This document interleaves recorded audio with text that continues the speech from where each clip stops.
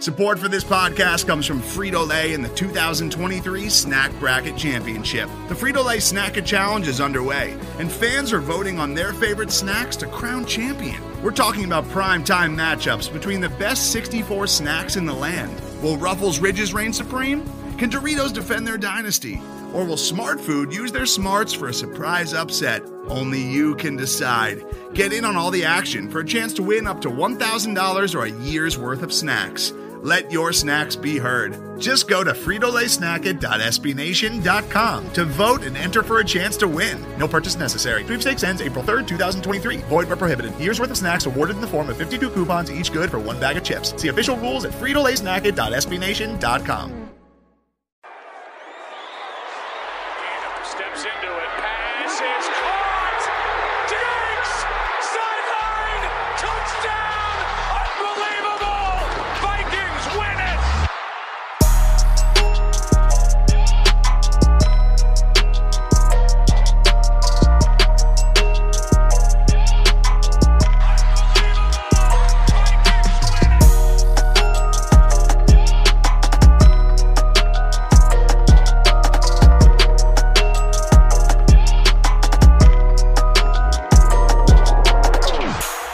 Welcome back to the Unbelievable Podcast. I am BJ Rydell, back here with my guy, Drew Mahold. And today, well, we're going to start our off-season here by doing an offensive review. Next week's episode will look very similar to this one. Next week, we'll be doing a defensive review. So that's how we'll start the off-season for this podcast. Like I said before, I don't know if I mentioned it, but going forward, episodes will be dropping consistently on Wednesday during the offseason. So up until August or so, when we go back to 2 a week doing Tuesday, Thursday, the shows will just appear in the middle of the week on Wednesday. You can find those still the same places, Daily Norseman, iTunes, etc.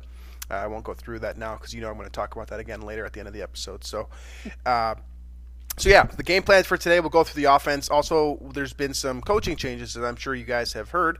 So we'll go through one by one on these new names and talk about them a little bit, talk about the little that we do know about a couple of these guys, and then obviously focus a little bit more on the guys that we do know, such as, Andre Patterson, Adam Zimmer, etc. So that's the game plan for today's episode. I expect it's going to be a little bit shorter than usual, but every time I say that, it's not. So right. So that's the game plan for today. So let's just hop right into it and start with an offensive review for the 2019 season. So there's a lot of places that we can start here, but we consistently start with the quarterback position when we're doing individual game reviews.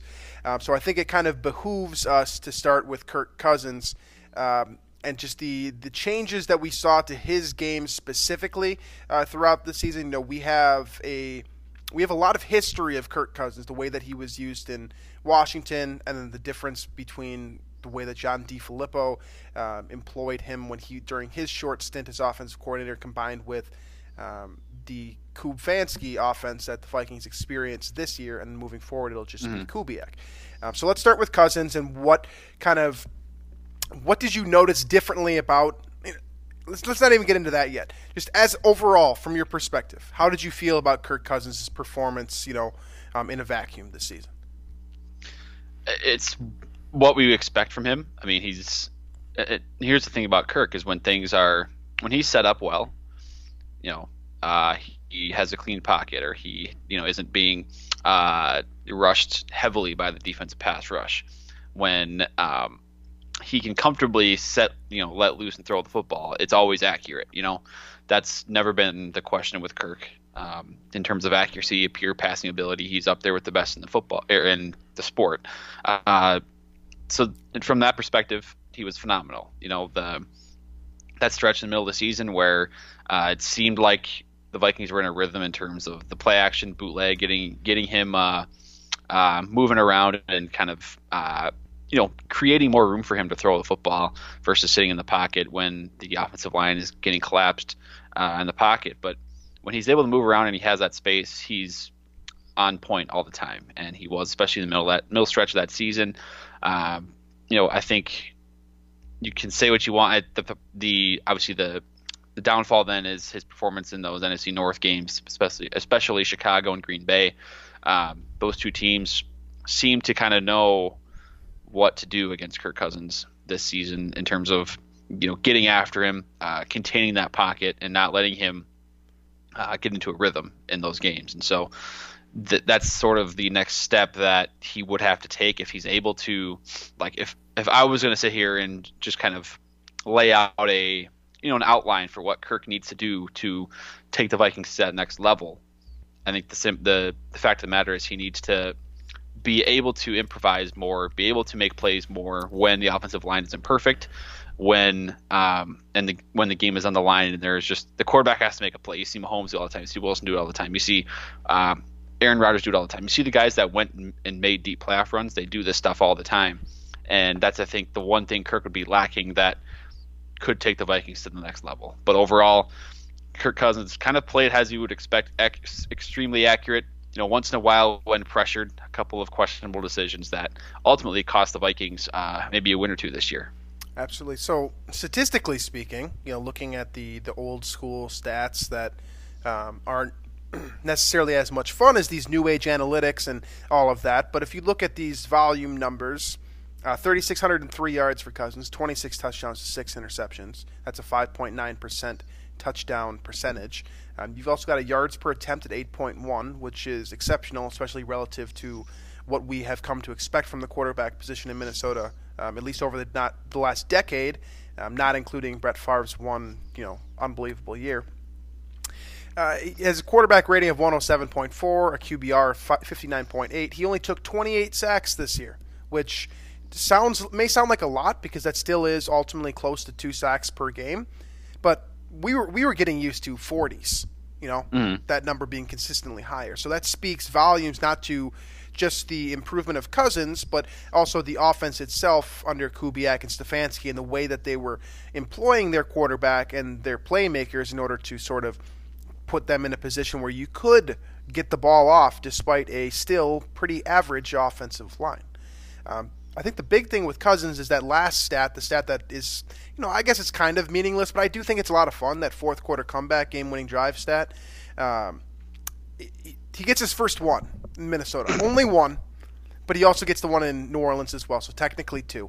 But for the regular season, he gets that one number, which is it's important because we were able to see it. And, if you want to go back to and listen to that Denver Broncos episode that we went through, it is just simply very important just to have that under his belt and for us as fans to, if we're going to trust this guy at least for one more year, and it certainly seems like he's going to get a contract extension. I mean, I think it would certainly behoove the Vikings to look in that direction this offseason. But we needed to see that in order to feel comfortable with the guy moving forward. But ultimately, those stats translated to the 8th highest points in the NFL this season at 25.4, which is interesting considering that the passing offense, and really the total offensive yards in total was pedestrian. In the middle of the pack, I believe it's like 15, like literally right smack dab in the middle. And in terms of yards per attempt passing, that number drops significantly to, close to the 20s. So what makes this interesting is that the Vikings offense was able to get points, a lot of them, top 10 in the league, despite the fact that they basically weren't churning up yards at an elite rate, at least relative to the NFL this season.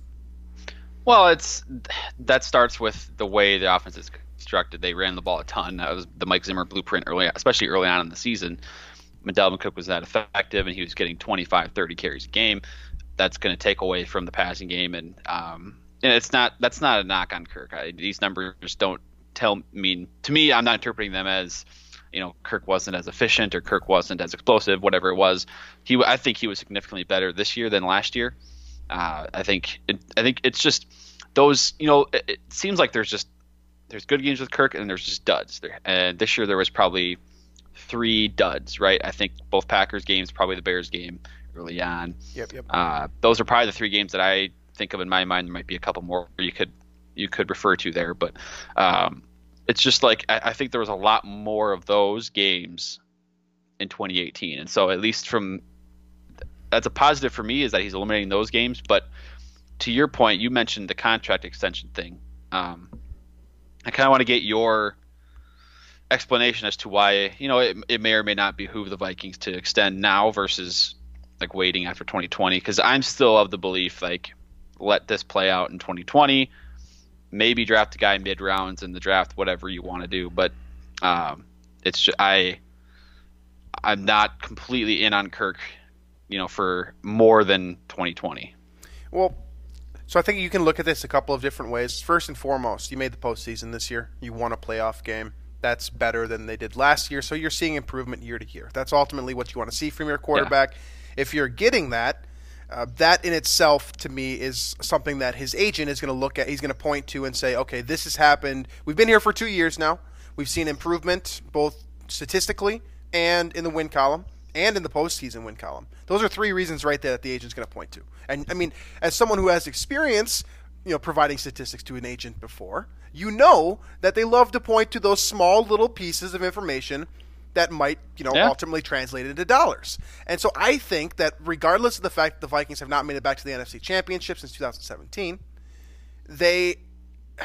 Kirk has accumulated a lot of pieces of information that ultimately his agent can point to and say, this guy is the right guy to lead your franchise.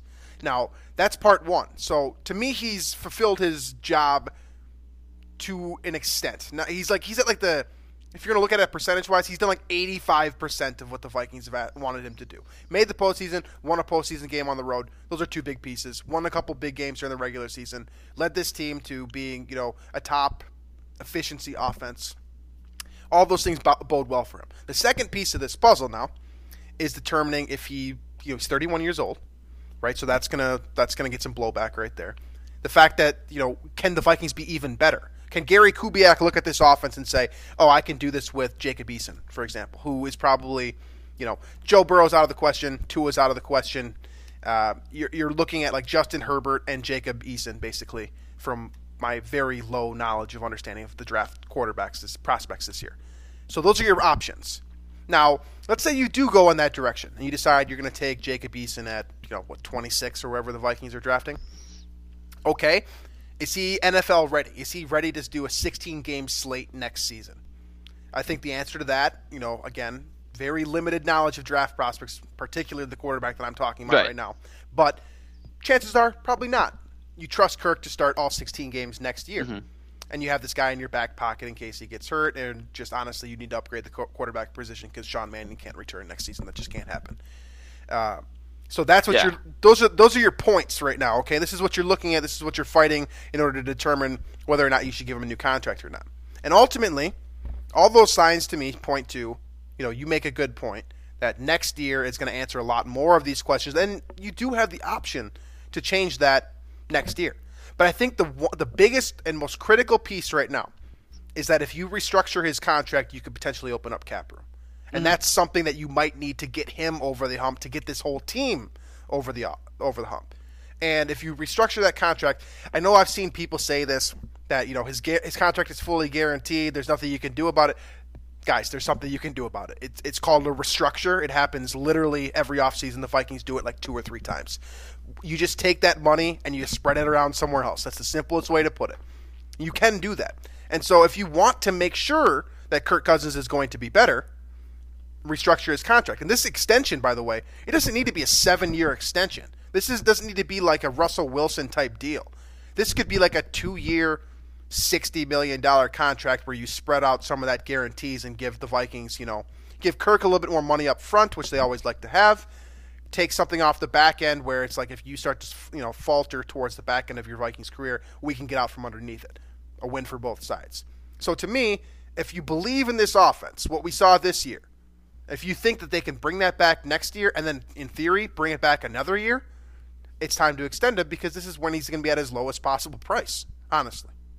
But if you don't think he's any good, if you're on the side that doesn't believe that Kirk Cousins is good, that everything that we're going to proceed to talk about with him in this offense is trash, then, you're probably of the opinion that we should not re-sign him. But then I ask you, who do you want?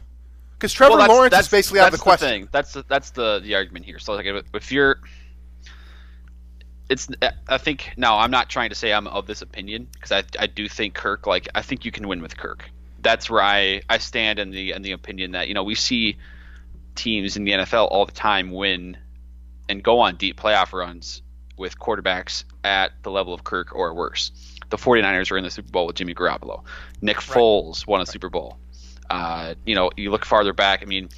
Matt Ryan was exceptional in 2016, but outside of that, that's kind of the one season he's really had when everything was perfect. And he had Kyle Shanahan helping him out. And you can go back, obviously Flacco and Eli Manning are examples. Like, these are guys, and they had tremendous defenses, they had weapons, and so Kirk Cousins can win a Super Bowl. And I do think this roster has the talent to make some sort of run like that. But the counterpoint that I keep receiving on that is, well, is that the percentage play that you want to go with, or would you rather kind of, eject from Kirk and sort of start over and kind of take your shots trying to find that franchise guy? And even though you're probably going to swing and miss a few times when you try to draft that franchise guy, because drafting quarterbacks is exceptionally difficult, and it's rare to get your Patrick Mahomes. It's rare to get your Deshaun Watson. It's rare to get those guys. So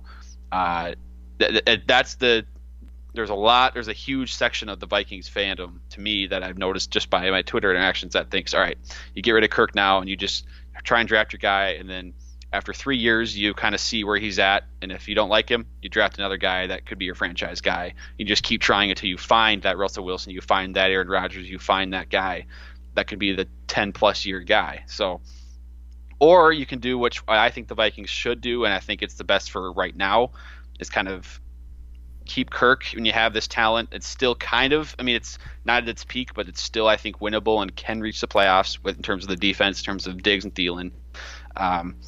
And you maybe see if you can get hot in the playoffs with a quarterback that might not be top 10, top 5 in the league, but he has the passing ability to go on a hot streak. So, okay, so all of these things considered, right, you can form an opinion, and your opinion is your own, but ultimately what I think is the most pertinent piece of information here, and this might sound a little strange, but it's the age of the head coach and the offensive coordinator. Yeah. Mike Zimmer and Gary Kubiak are two guys who are not looking to reset. So when I say that I think a Kirk Cousins contract extension is coming, I don't necessarily believe that's the best route, because I tend to be with you that you should let him play it out and see where you're at after next season, because I think that makes the most sense. I think that makes the most sense for 2020. Right. Obviously, after that, I think is when you decide how things go 2020, where the team's at, and then you make that decision. Right. So that makes the most sense on paper. But when you're looking at the situation of the Vikings head coach and now their offensive coordinator, so Kubiak retired initially from a head coach. He didn't get fired in Denver. He retired because of health issues. He came back to Minnesota as basically what we thought was just going to be a glorified assistant. Then we come and find out that he's actually way more involved in the offense, and apparently the health issues have at least subsided.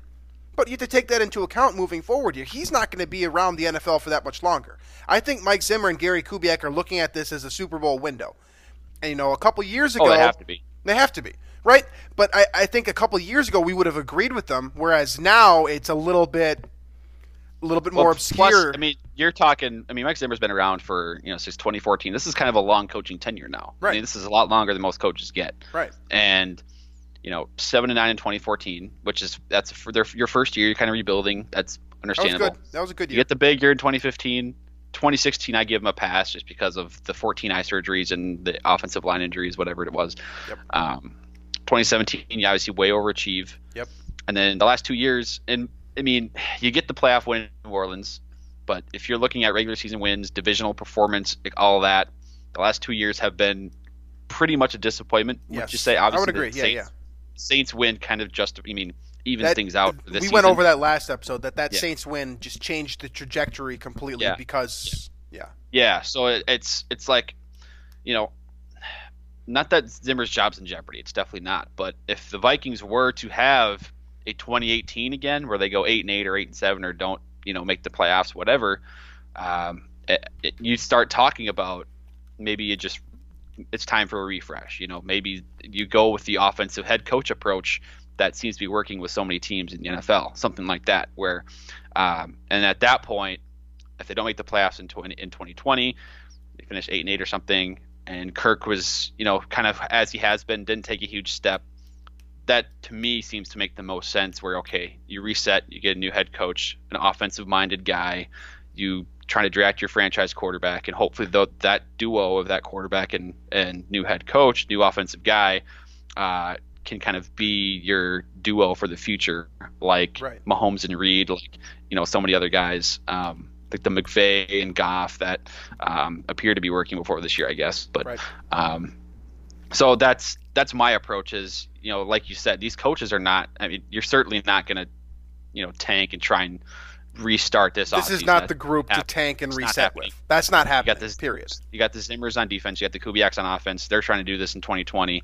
They're going to try and maximize the roster that they have right now in 2020, try to win. And then if they don't, or if it goes poorly and they don't even make the playoffs, I think that's when you'll see a full reset. Because we've heard so many times the ownership, especially from the Vikings, is all about stability at quarterback. Right. Kirk has provided that in 2 years, to his credit. So we haven't seen any of the drama, nothing like that. It's just been Kirk. We know what we're going to get from him for the most part. He hasn't strayed from who he is. He's been the guy. And that's something that is refreshing for us Vikings fans. Now it's just, I think this is really a critical year for his future in Minnesota, because if they don't make the playoffs, they struggle. I think that will impact not his job only, but I think Zimmer, potentially Rick Spielman, they're going to clean the entire house. It could be a complete overhaul in 2020 or after 2020 if things are disappointing. If Zimmer's gone, that Kubiak's gone too. And right. That probably means that their sons are, theoretically gone as well. And I imagine that probably Andre Patterson would be gone too. We can get back and we can get into the coaching thoughts and a little bit later in this episode. To get back to what we're doing here, reviewing this offense, let me ask you this question then. If Kirk Cousins replicates the same performance next year, I'm talking the same type of thing, like losing a couple games to Green Bay, splitting or winning in Detroit, but splitting / losing, whatever you want to call what happened in Chicago this year, because it was Manny that started the game. You get the same type of performance against divisional rivals, and you get back to the playoffs. We'll say 10-6, 11-5, same type of thing. Statistics look the same. Efficiency numbers look the same. Everything looks the same from Kirk. Then is he worthy of an extension again, or is that the situation where you decide, okay, we're in the pinnacle of mediocrity right now, and we're going to reset as opposed to try to push over that hill as we have been the last couple of years? I think, again, this is all, it requires context, Sure. But I think, if you make it to the divisional round, you win a playoff game. I guess if you win a playoff game, if the Vikings win a playoff game and Kirk is a crucial factor of that, like he doesn't have one of those terrible performances that ends up getting a win. If he's a crucial factor in getting a playoff win and they win, 11, 12 games, that to me deserves an extension. And again, that's going to be. So he set the bar this year, essentially. Yeah.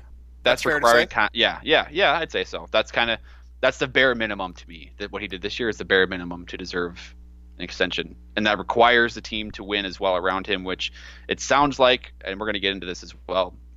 Maybe this episode, but also future episodes about the cap situation and how the Vikings are going to probably lose some guys, but it requires him to not only play the same way in terms of his own individual performance, but the part of being the quarterback is that the responsibility of winning and losing, a lot of it falls on you. It's just especially with Kirk. how it is. Especially that's with just how. Well, yeah, and he knows that more than than anybody. But you got to win 10 to 12 games probably, and win a playoff game, and then I think he gets that extension, because then I think I will have certainly an additional faith in Zimmer and Kubiak and this roster that's still there to keep winning games. Okay, so. Overall, the breakdown of Kirk Cousins is that this is. Would you say that this was his best year as a quarterback in the NFL? This is now the This is now the expectation. Okay. Certainly that, or probably 2016, one of the two. Okay, so we've established that this is arguably his best year. I'm sure there are some of you guys out there that disagree, but for the most part, I think that most people are on par with the idea that this is his best year statistically, team performance, all those little factors that you just brought together.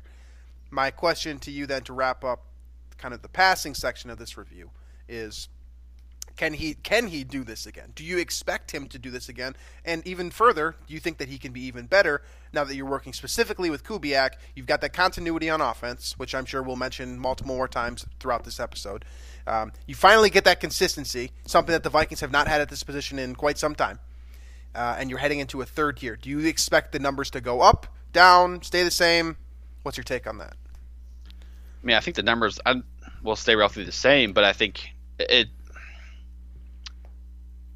he needs to be better against Green Bay and Chicago. That's what that needs to happen. If you can't expect those divisional games to go the way they did this year, and sneak into the playoffs, win a game, all of that. You need to do better than 2-4 in the division. Is ultimately what it comes down to. Yes. And so do you think that Kirk will perform better within the division next season?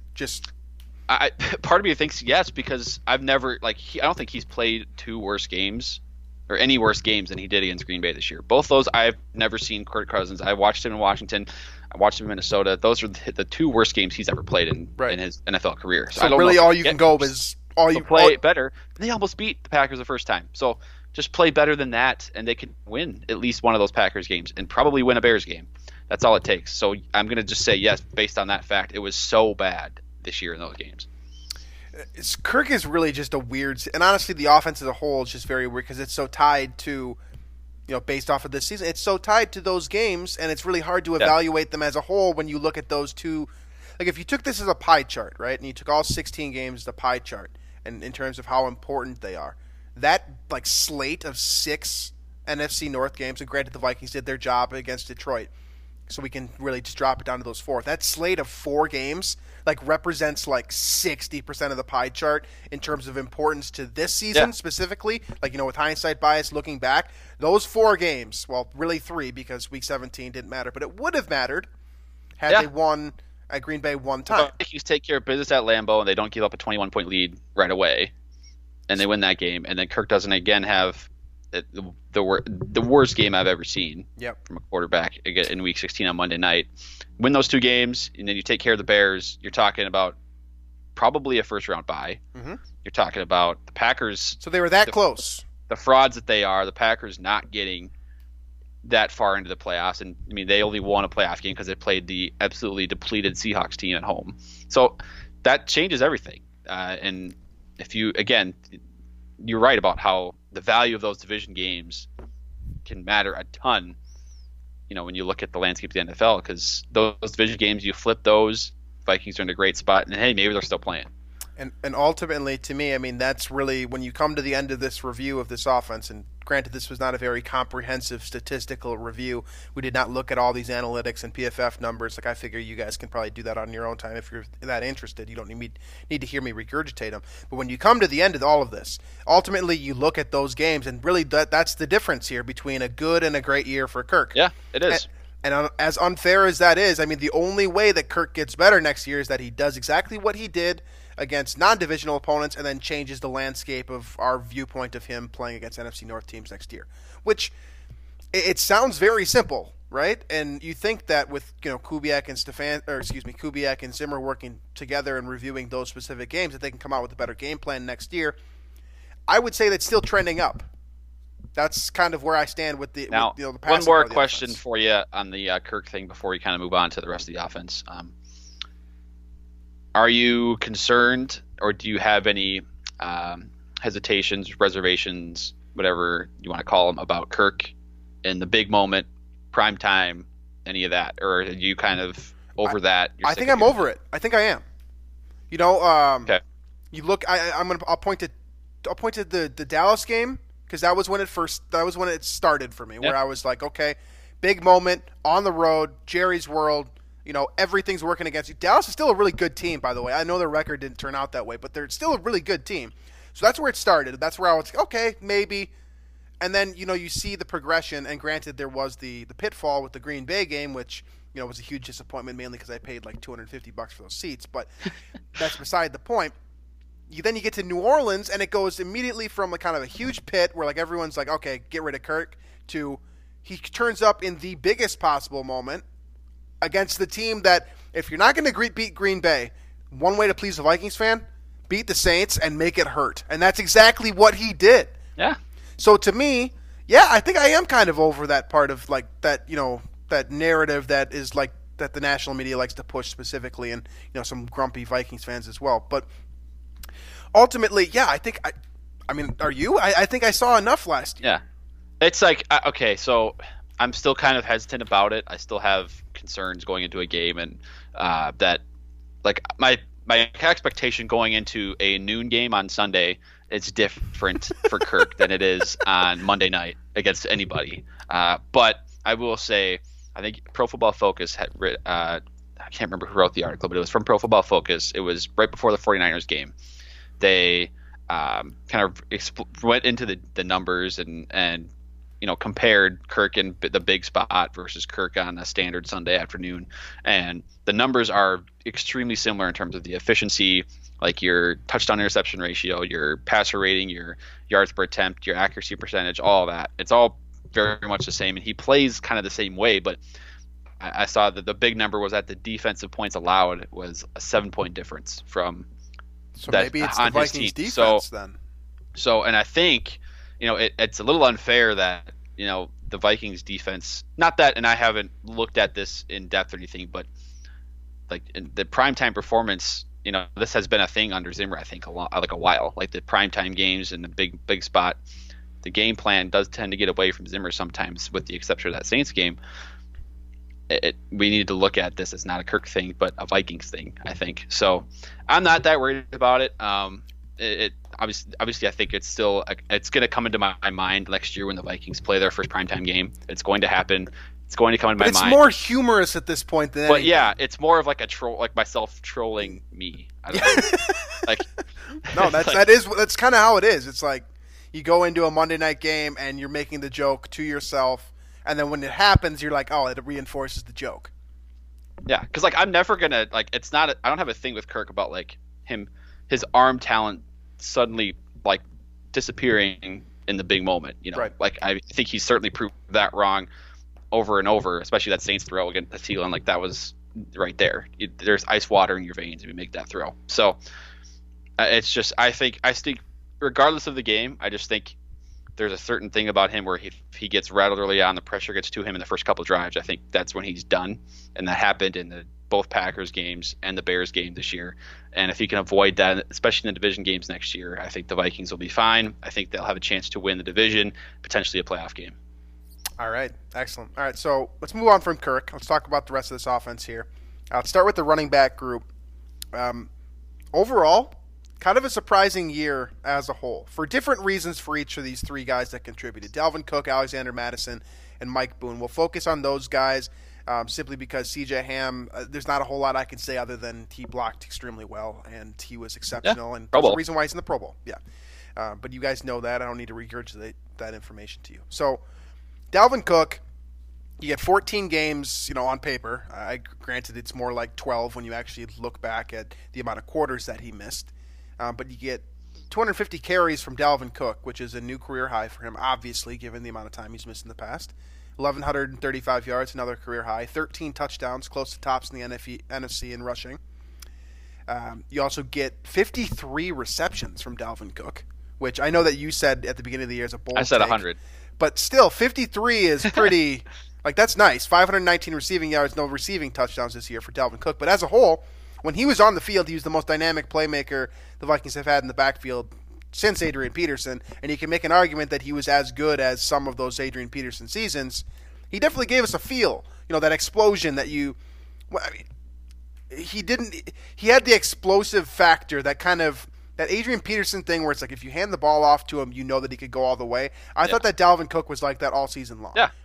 And so he fulfilled his obligations extremely well, and really we all believed that he could. There's not one of us in Vikings territory, to my knowledge, that didn't believe that if Dalvin Cook could stay healthy for the majority of the season, that he could produce this type of output. And if he was able to get to 16 games, the numbers would be even better. We'd be looking at all-pro numbers, And if Christian McCaffrey and Derrick Henry didn't have the years that they did, Dalvin Cook is right in the running as is. So you look at his overall performance. Let's go, things that stood out to you about Dalvin Cook, and then also things that kind of detracted from his overall season in your view. Well, I think the only thing is health. He's an absolute stud with the ball in his hands. There's no doubt about it. He can catch the ball. He can run between the tackles, and obviously the outside zone stuff. He's almost unstoppable there. So, right. With the running back position, he's certainly one of the top 5 probably in the NFL. And obviously the whole running back contract extension thing we'll probably talk about in the future, but I think it's nice also that you have another guy behind him in Alexander Mattison who doesn't have the speed or maybe the quickness, but certainly runs as hard or maybe even harder than Dalvin Cook, which is a really nice, change of pace there and gives the Vikings a nice option In the event that Dalvin's injured or something, I like Madison a lot. I think he was really that's the big takeaway for me this year in terms of running backs. I knew Dalvin Cook was a stud with the ball. If he would stay healthy, he could produce like this. I think we Vikings fans knew that. But I didn't know anything about this Madison dude, and I honestly didn't like the draft pick right away. I didn't either. And for some, in some cases, you look at it and how high he was drafted, don't love it, but I think it's turning out to be pretty nice because I just love how hard he runs, and he is pretty efficient as well. Absolutely. The one thing that I will say about Dalvin Cook's game, and granted, this was something that he probably to a degree couldn't even control, but his fumbles were a little bit higher than I would like him to be at this year. Sure. He fumbled 4 times. Granted, I believe 2 of them happened like in the process of being injured. So you can't you can say hold on to the damn ball, but you're kind of just being an ignorant and sort of rude fan. I think 1 or 2 of those happened just like as he got hurt. He kind of it happened twice this year. Yeah. One of them was the shoulder, and then one of them was the injury where everyone got hurt on the play. The Diggs, right? The most Vikings moment of the year. Exactly. Yeah. So 4 fumbles for Dalvin Cook. You'd like to see him minimize it, and that's on his mind too, because I remember he had a press conference specifically it was unprompted, and he specifically stated, "I got to hold on to the ball better." So that's one gripe. That's like really the one gripe that I have about his game, his actual game this year. The other is just endurance again, and his ability to stay healthy. This is the same issue that we had with Diggs coming into this year, honestly. You remember last year when we were talking about, or a little bit. It might have been 2 years ago, you always expect him to miss 1 or 2 games. And Diggs, for what it's worth, and we'll get to this, he did play, I believe, all 16 games, he played 15 games, okay? So if Dalvin Cook can find a way to stay healthy for 16 full games, and this is a big ask, but he's going to be the number 1 running back in the NFL.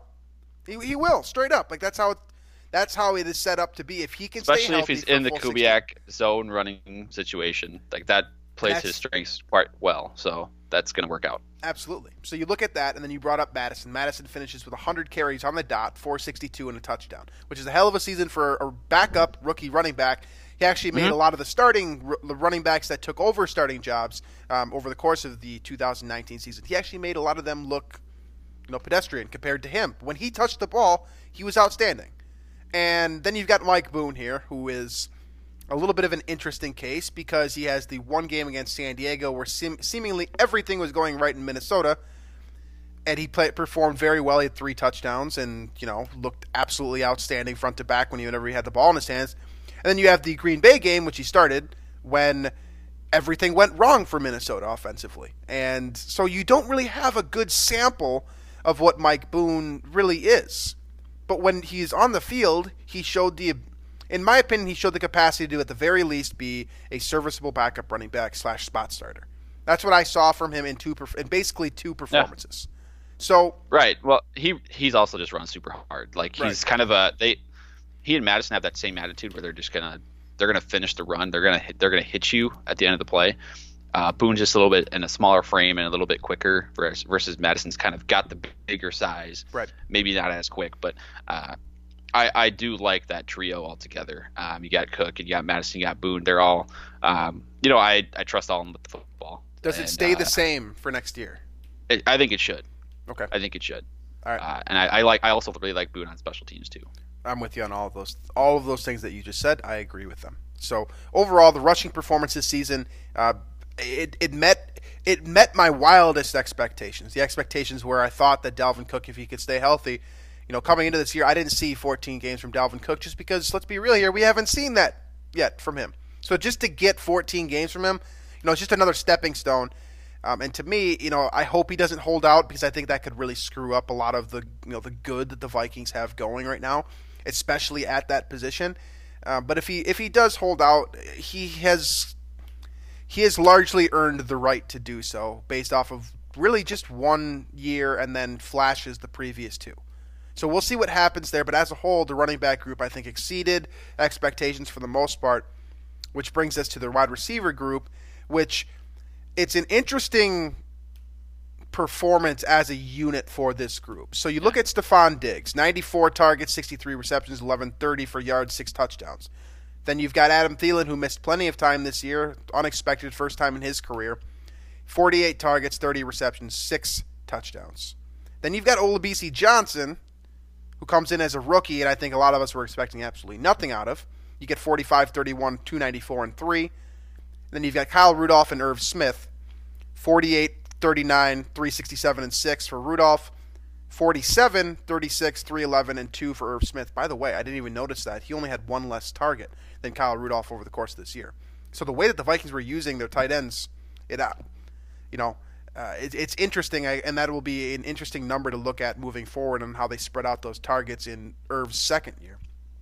And then you also got Laquan Treadwell, who contributed his best season to the Vikings in his Vikings career with 9 receptions, 184, and a touchdown. Thanks to that broken coverage against Seattle. Yes, and that essentially is what we're looking at for this receiving group. So you got it looks weird because I think that this group was better than the volume numbers show. But there's also some facets to this receiving group that it's like, can we please use these guys differently? Can we stop? Can we stop using Stephon Diggs? I can't remember who said it, but someone said it perfectly. Can we stop using Stephon Diggs as Deshaun Jackson because he can do so much more than just But last year Stephon Diggs was used as like Percy Harvin, where it was like the gadget plays, the reverses, all that type of thing, like Tavon Austin almost. And then now this year it's complete opposite, where he's basically only running 40 yards downfield. Yeah. And so the thing is, he should be used, like Antonio Brown, like someone that could do everything, because he can do everything. And I'm hoping Gary Kubiak maybe notices that, takes advantage of it, because if you pair a guy like that with someone like Thielen, who can be the big slot guy and take anybody in the slot when healthy, obviously, that's a great combination to have. The big concern I have with this group is just that third receiver spot. Can BC develop enough? He's not like terribly quick or anything. So he's going to have to be pretty savvy about finding open spots, and pretty technical about his routes as well. You got the right guys to work with for that. Yeah, for sure. So it's not. I'm not saying he definitely deserves more than a fair shot at that third receiver spot going into 2020, but I think it's also worth I like to use the word behoove. I think it would behoove the Vikings to explore third receiver options in free agency heading into 2020 as well.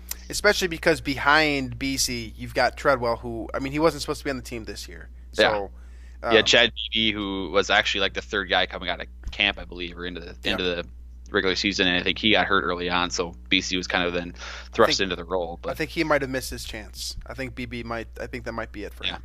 He had that fun 60-yard catch against the Packers week 2. Yeah. Where Kirk fell down and threw it to him for a long gain, but that was fun while it lasted. So you look at this group as a whole, and there are pieces to it that are, exciting, and then there are pieces to it where it's not fulfilling the expectations that you would have hoped. And really, this is more or less a health issue. These numbers look so much different if Adam Thielen is healthy for 5 more games. Because just the target spread, the style in which these guys are being used, really detracting him from this offense this year changed so much that I don't even expect the passing concepts to look similar next year. Well, the problem I had was that when Thielen was out, they didn't make the effort to get Diggs more involved. It was just kind of keep Diggs in his same role, and we're gonna use BC as more your not underneath guy, but kind of your intermediate guy. Right. Diggs didn't seem to have much of a role or much of a presence in that intermediate side of the field, and he'd have games with less than 5 targets when Thielen was out, which is to me inexcusable. When those guys are healthy, obviously best duo in the league. You're going to see higher volume numbers when that happens. That's just natural. Sure. But I do think a lot of this too is just when Thielen was out. They actually did have a stretch there where they're kind of winning games just by, they ran the ball a ton with Dalvin Cook, and they're successful at it. And then they were ahead in those games, and so they just didn't throw it as much. And that's why Kirk's numbers are also down in terms of volume as well. So, Diggs and Thielen are still studs. They're still elite route runners. They're still elite at the contested catch game. And then from there you have 2 tight ends. One is reliable, not as quick, but very reliable. He won't drop any passes. He'll get open third down and in the red zone. Irv Smith is very athletic. He showed that this year, that he's got really good athleticism for a tight end and can almost play that receiver like Jimmy Graham type role where he can go out wide and stuff. You can see that a lot. And I was also impressed with his blocking too. So that's 4 weapons that are very good, and you can certainly build an offense around. For sure. The next thing is just solidifying that third spot, whether it's BC Johnson or whether it's somebody else. The last piece of this offense that we have to go over, unfortunately, is the offensive line. Front 5. So to date we've gone through Cousins, the running back group, the receiving group, the tight end group. I don't see any major changes that need to happen between those guys going into next year. I mean, overall, I'm happy. I'm pretty happy with my evaluation of those 6 players or whatever, 7 players. It's just a matter of how much better can these guys be with consistency within this offensive scheme. You know that you're getting that because Kubiak has stepped into that OC role, and we'll touch on that in a second here. But the offensive line somehow needs to improve, and that's really the only piece of this offense. I mean, you can add in different wide receiver 3 if you want, and just bump BC down to number 4, and then you have a more complete group, I suppose. But for the most part, all the biggest changes that you can make to this team offensively heading into next year is just you got to find a way to upgrade the offensive line. And how are you going to do that? So you got Brian O'Neill here, who allowed his first career sack. I believe that was the only sack they allowed the entire year. And there was actually, you can make an argument that it wasn't even, should have been put on him. So he has an outstanding year at right tackle. You've got Riley Reiff, who has basically it's kind of this season was sort of a microcosm of his entire career with the Vikings. He was a bit of a roller coaster. He had games where he locked it down, looked exceptional. He didn't even know he was there, which is a good thing for a left tackle. And then you have games where he is, flopping all over the place, just trying to get in front of Cameron Jordan, and it doesn't look good, right? So those are your bookends, and realistically, those are probably going to be your bookends heading into next year. And I don't really think that a rookie can improve the tackle position on the left side, at least. Anyways, so the main pieces here that you got to deal with is Bradbury, who had spurts where he looked very good, and then he had spurts where he was quite literally the worst center in the NFL. You got Josh Klein, who was a plug and play, exactly what we thought we were going to get out of free agency. Filled in, very average performance, wasn't changing the game by any means, but was doing his job. And then you've got Elflein, who to me is the weakest link, unfortunately. So, yeah. Which when we talked about this before, but like if the whole weakest link thing at left guard, you can get away with that, right? But unless the interior pressure is too much, like as or you have a quarterback that's not great at moving around in the pocket, which if you want to beat San Francisco next year, you're going to need some help in that specific. Yeah. So instead of evaluating these, because we're a little short on time, so instead of evaluating them individually, I think it's fair to say that Elflein is probably the piece that you might look to change. Well, I think contract wise, I think Reiff is easily expendable at this point. Okay, so you've got those two. You've got those 2 pieces here. Are you willing to give up on Pat Elflein? Did he not show you enough this year to suggest that he's an NFL player? I think you find a guy and kind of do a position battle in camp next year with him.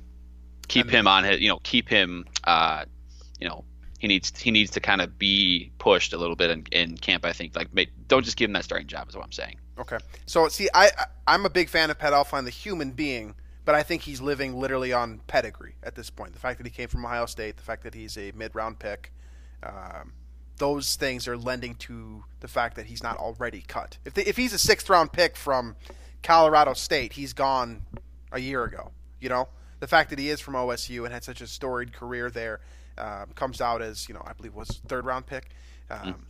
Early 3rd round, I think. Yeah, he's an important cog in this, what we thought was going to be for a long time. He just simply hasn't panned out that way. I really do think that injury during his rookie year might have changed a lot of things for him, just because he wasn't able to bulk up during going into his second year.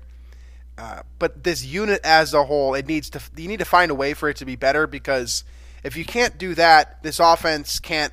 This is the peak if the offensive line can't improve. Yeah. And you can't ask for any more from Brian O'Neill. He gave you everything and more than you could have ever expected from him as a second-round pick. You also can't ask more from the coaching staff and kind of hiding it as well. I think what they did with all the bootlegs and the play action and moving the line away from Kirk and stuff, that hid a lot of the weakness as well. And I don't know if, again, I don't know what the offense is going to look like with Stefanski gone. Maybe that'll still be there, maybe it won't. But that's certainly a concern I have, is that the offense regresses just because that element of the offense may or may not be gone with Stefanski leaving for Cleveland. On the flip side of that, it could be potentially even better when it's the teacher calling the shots as opposed to You're right. The mentee, You're right. I suppose, in Stefanski. So it's an interesting position the Vikings are in. But I think that offensively speaking, a lot of the pieces you want in place are there. You've got all the pieces in terms of skill positions. Certainly at the skill positions, yeah, absolutely. And you feel good about your quarterback. Or you should feel good. I think BJ says you should feel good about your quarterback. Okay? And then you got the offensive line, which I, like all of you guys, do not feel terribly great about and would like to see some sort of improvements there. But that's really the only part of the offense that I don't feel good about. The rest of it, I'm pretty confident moving forward. I expect that Garrett Bradbury is going to put on some weight this year, and that's going to allow him to put that, stick that foot in the ground and be able to, fight back against these defensive tackles that were bullying him all year. I expect that to change just naturally as a progression from rookie to sophomore as a, quote, undersized interior offensive lineman. So I think he's fixable. Then you've got Elflein, who, I'll reiterate once again, I'm not sure that he's the guy. I'm with you, Drew. I think that putting him in a camp battle with maybe a second or third round pick is probably for the best, or maybe getting Drew Samia. I don't even know if I'm pronouncing his last name right because I didn't hear it all year. But that's the situation that you're standing with on offense. I really don't think this is the side of the ball that needs a whole lot of help, and we'll get more into that next week. And the side of the ball that does need a little bit more help.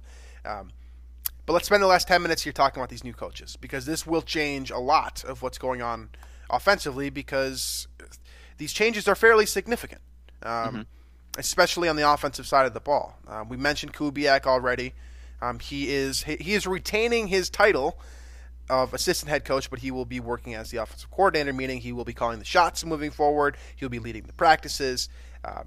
He has a long history, which you guys already know. Successful in Denver, won a Super Bowl. Very successful in Baltimore as well. Houston. Everything about his scheme has worked. Pretty much everywhere he's gone, he's found a way to have some success. So that's not a huge change. You just are replacing, like I said before, the teacher with the student, basically, with Stefanski moving to Cleveland. The other change on the offensive staff is that you promote, well, I guess it's kind of a lateral move. You move Andrew Jonico to your wide receiver coach, which is an interesting move. And, it doesn't exactly inspire confidence, I suppose. So just to give you a briefer on him, he just finished his 5th season in the NFL. I'm literally taking this off the Vikings website. This is not my knowledge by any means, but he was a wide receivers coach, offensive line coach before he becomes the wide receivers coach. That's his background, which worries me, and I think I'm right to worry about that a little bit. Well, I mean, who are we to know what the interactions are like at the facility, during practice, all that stuff?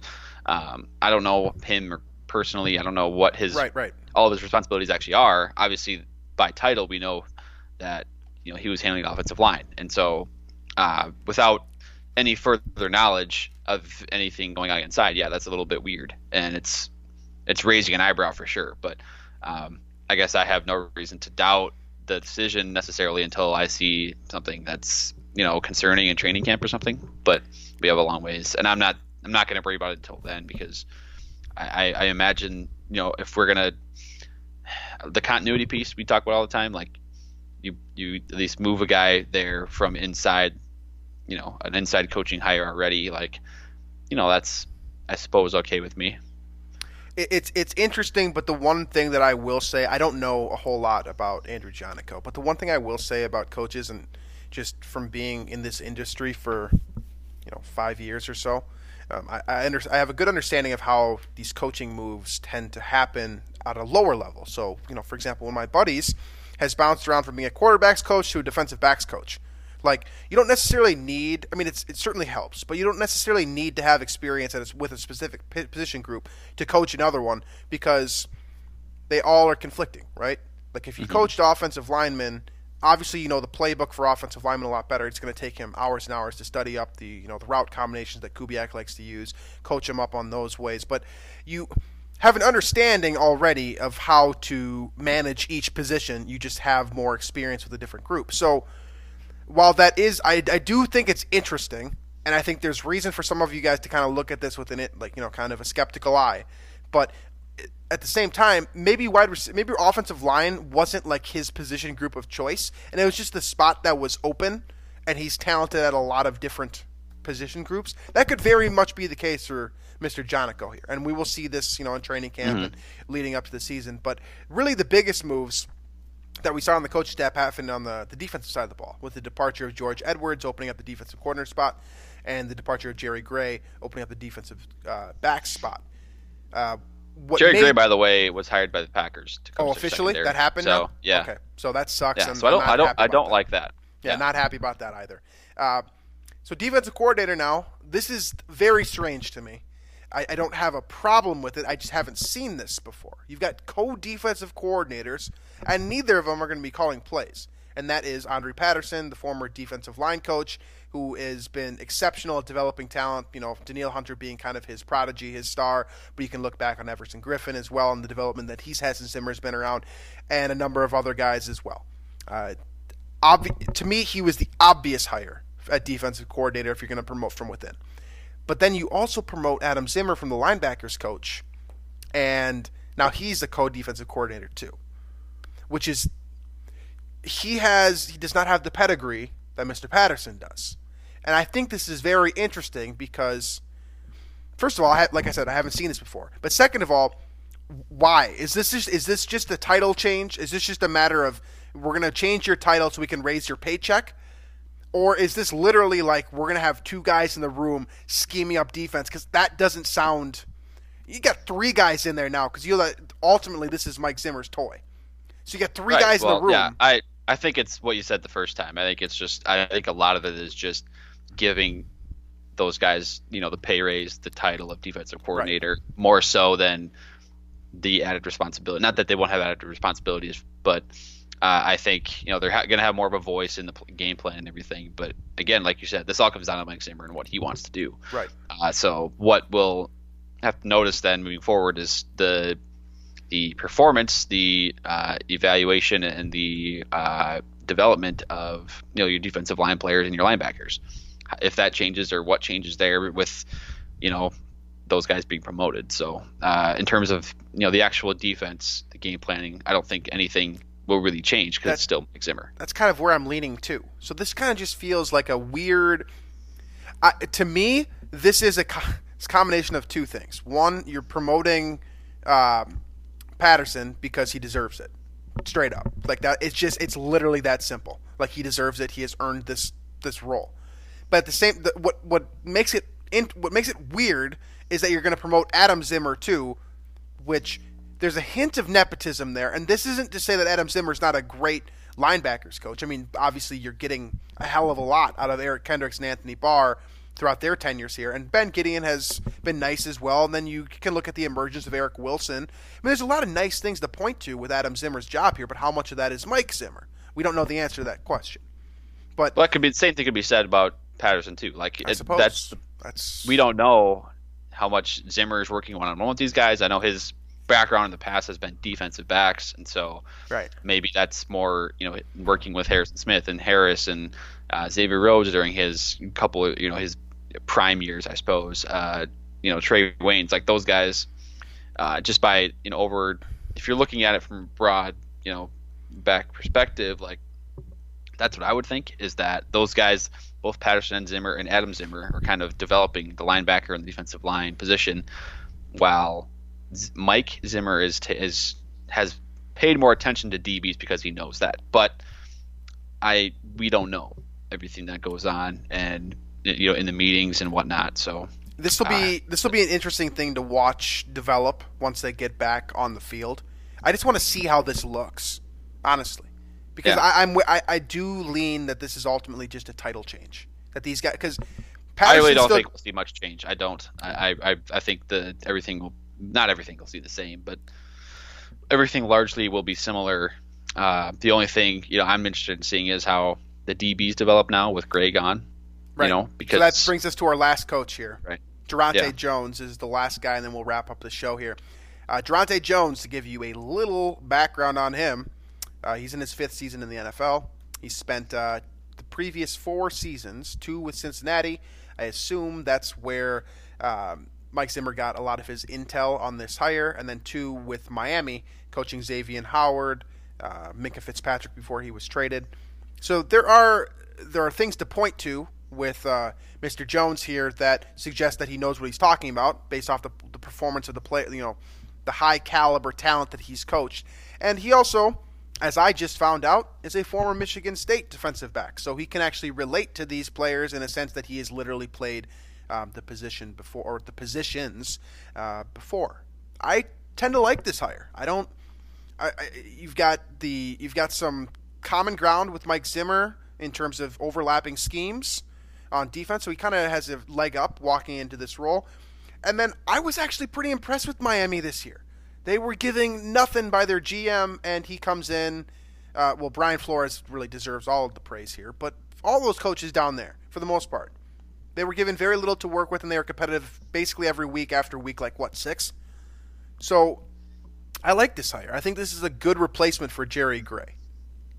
Yeah, and we won't know for sure again until things take place in the fall. But it's twofold, because the quarterback position really took a step back this year, obviously. But how much of Anthony Harris turning into a superstar was Jerry Gray? How much obviously is Harrison Smith's continued excellence been Jerry Gray? So we don't know that. I'm with you that on paper this hire looks good, and it looks like a fine replacement, more than fine replacement. But there's just that continuity of that working relationship that we don't know how much that meant to these guys, especially those safeties, and how they developed. But I do think maybe a refresh, at least in terms of the cornerbacks, might be a good thing. And you probably are going to get a refresh within that group. Waynes might be gone. Rhodes is most certainly going to be a cap casualty. Alexander could leave as well. This might be the right time to get a new defensive backs coach because of the direction the team as a whole is heading. Again, like you said, a lot of this remains to be seen, but that is your basic overview of the new coaching staff here. Fortunately, I'm with you. I don't see a whole lot of change either, and a lot of that is just because you're promoting from within, and that's what good teams tend to do. So, any final thoughts before we wrap up the show here? No,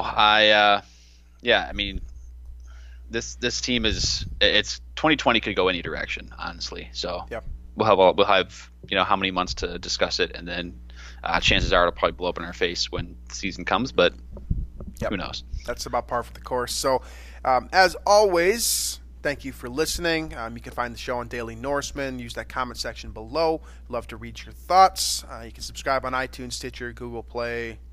Pretty much everywhere except for Spotify. If you want to watch us talk, you can go on YouTube and watch us there. I think that. Listen to the Climbing the Pocket Network. If you're not paying attention to the other shows, go ahead and do that. They all do a great job with their own individual analyses. We'll be back next Wednesday breaking down the defensive side of the football, and after that, we'll have to figure out what we're going to do for the remainder of the off season. Which will get interesting, and I'm sure will be plenty of fun. So stay tuned. Thanks for listening as always, and we hope you continue to listen moving forward. And we will catch you guys next week.